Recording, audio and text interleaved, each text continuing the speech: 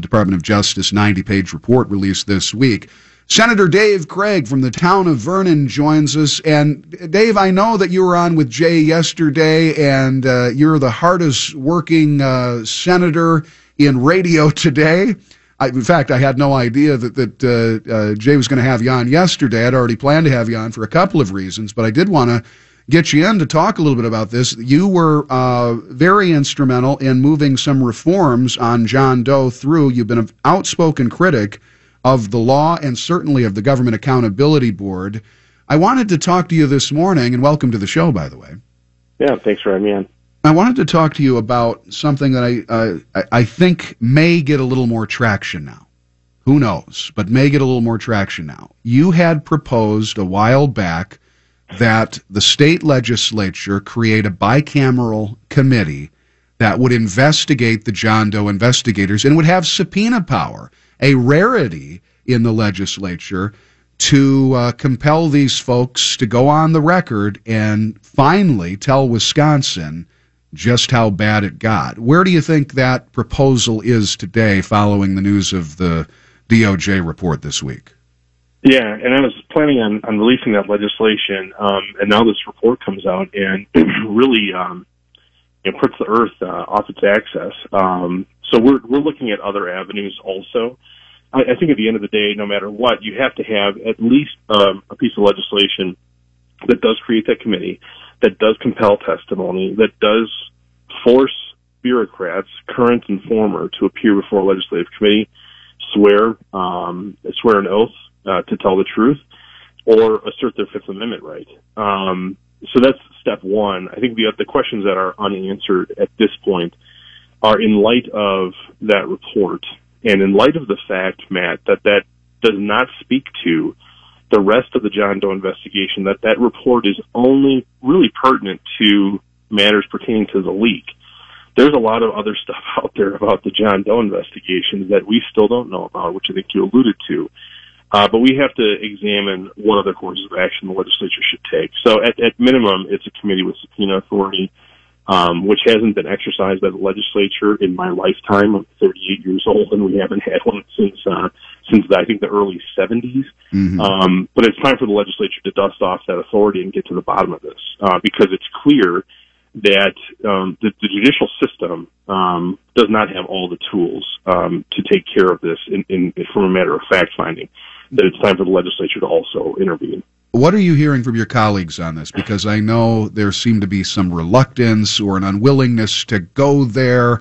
Geez, this John Doe thing has just been so draining and tiring, and it's complex and it's complicated, and nobody really understands it. You know, I heard that from a news guy yesterday. That's the sad part about all of this, Senator. But if this is a time to find out precisely what happened on the taxpayer dime in the name of politics, I don't know when that time will be. This is one of the darkest chapters in state history. What are you hearing from your colleagues about this committee and its purpose?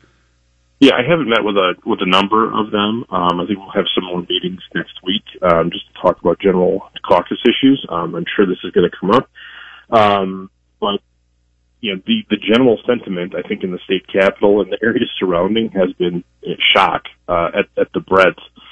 Shock that some individuals were notified that their emails were tapped. Shock that some were not notified that their emails were tapped. It is incredible, the breadth.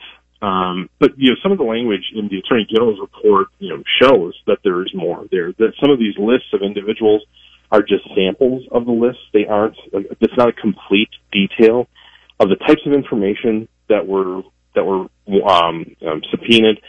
That it's not a complete list of the individuals who were tapped for information.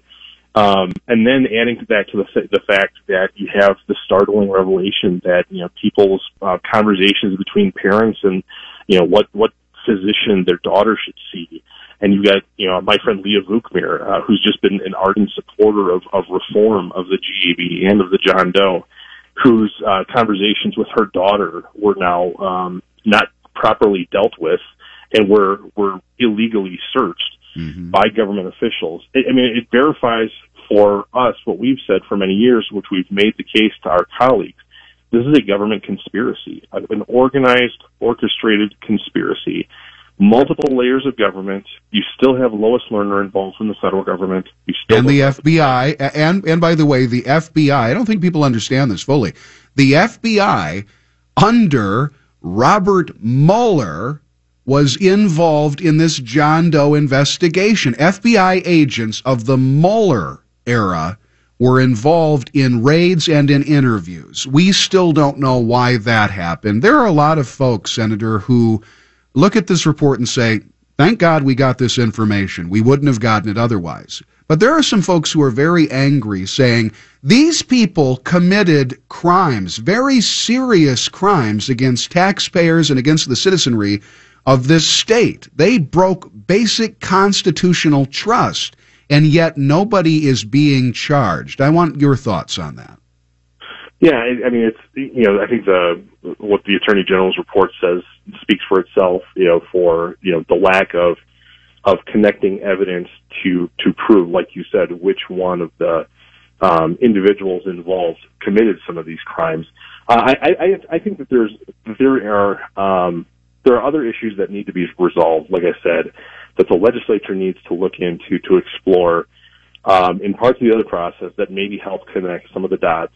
I don't think that this is the last word, so I don't want people to be frustrated. But like I said, when you have Kevin Kennedy talking to Lois Lerner, not specifically in documents about the John Doe, but clearly there's some level of suspicion as to why those two would be working together. And then, Kennedy also talking to other election officials in other parts of the country, with a lot of language that seems like it could be hostile to conservatives. This is something that we need to take very, very seriously. And I just want your listeners to know that the legislature is not done with this, at least from a number of our perspectives. We need to have people, contact the legislators and let them know that this should not be the end, that they want to see further reforms, that they want to see more accountability, because at the end of the day, we have to convince our fellow legislators to enact reforms that help gain that level of accountability. Isn't it absurd and obscene that the agency that has accountability in its name had agents that kept boxes of secretly taken emails and communications, private emails marked political opposition and Senate opposition research? Just amazing. I want to let our listeners know this too, and I'm curious what you may know, or maybe you don't know anything about this, but the Ethics Commission, which was the replacement of the Government Accountability Board, and it seems here in this report it's kind of meet the new boss, same as the old boss, but the Ethics Commission will convene in open session this morning, I believe at 11 a.m., only to move into closed session and then adjourn. There will be no open session agenda items or public comment. Have you heard about this? Do you know what this may... It would seem that this would be related to the Attorney General's report.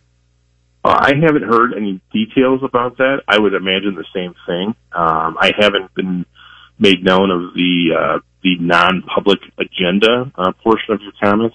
So no, I couldn't confirm what that's about, but I would suspect in light of this that they have some conversations to be had, certainly. I would think so. MacGyver News Service will be there. One quick question for you. I know you got to go, but speaking of law enforcement abuses, you have authored a bill on civil asset forfeiture. It has moved through the legislative process. Where does that stand right now? Civil asset forfeiture, of course, is the seizing of property. And the problem is some of the abuses that we've heard about law enforcement agencies just taking property from people who have never been convicted of a crime, never are convicted of a crime or arrested, but they think that the property is part of the commission of a crime. Where does your bill stand right now, sir? Yeah, it's only seen action in the Senate, so the Senate's going to be the driving force on this. It's only a schedule to be scheduled for the Senate floor. So we're almost there in the Senate. I think we need to convince some of our colleagues that, yes, there is opposition from the leadership of the law enforcement community. I think that we all need to realize that if we are going to abide by the words of our Constitution, that practice has to change here in the state of Wisconsin, because I've got correspondence from all over the state reaming me out for my legislation, which will restrict how forfeiture funds are utilized. And all our bill is doing is reflecting what's currently the constitutional standard. Right. Which tells me that leadership in law enforcement is not utilizing those dollars within the spirit of the law, and that's a concern, and should be a concern to my colleagues, and a concern, to any constitutional officer in the state of Wisconsin. And we need to make sure that law enforcement is abiding by the supreme law of our land. That should not be a heavy legislative lift. That's common sense. And you put that in the backdrop of not taking people's property away from them unless they've been adjudicated, via their Fifth Amendment rights. Mm-hmm. I think these are common sense, proposals that we've put forward, and they're bipartisan. For Pete's sake, I mean, this is something where you've united the political right and the political left to get this done.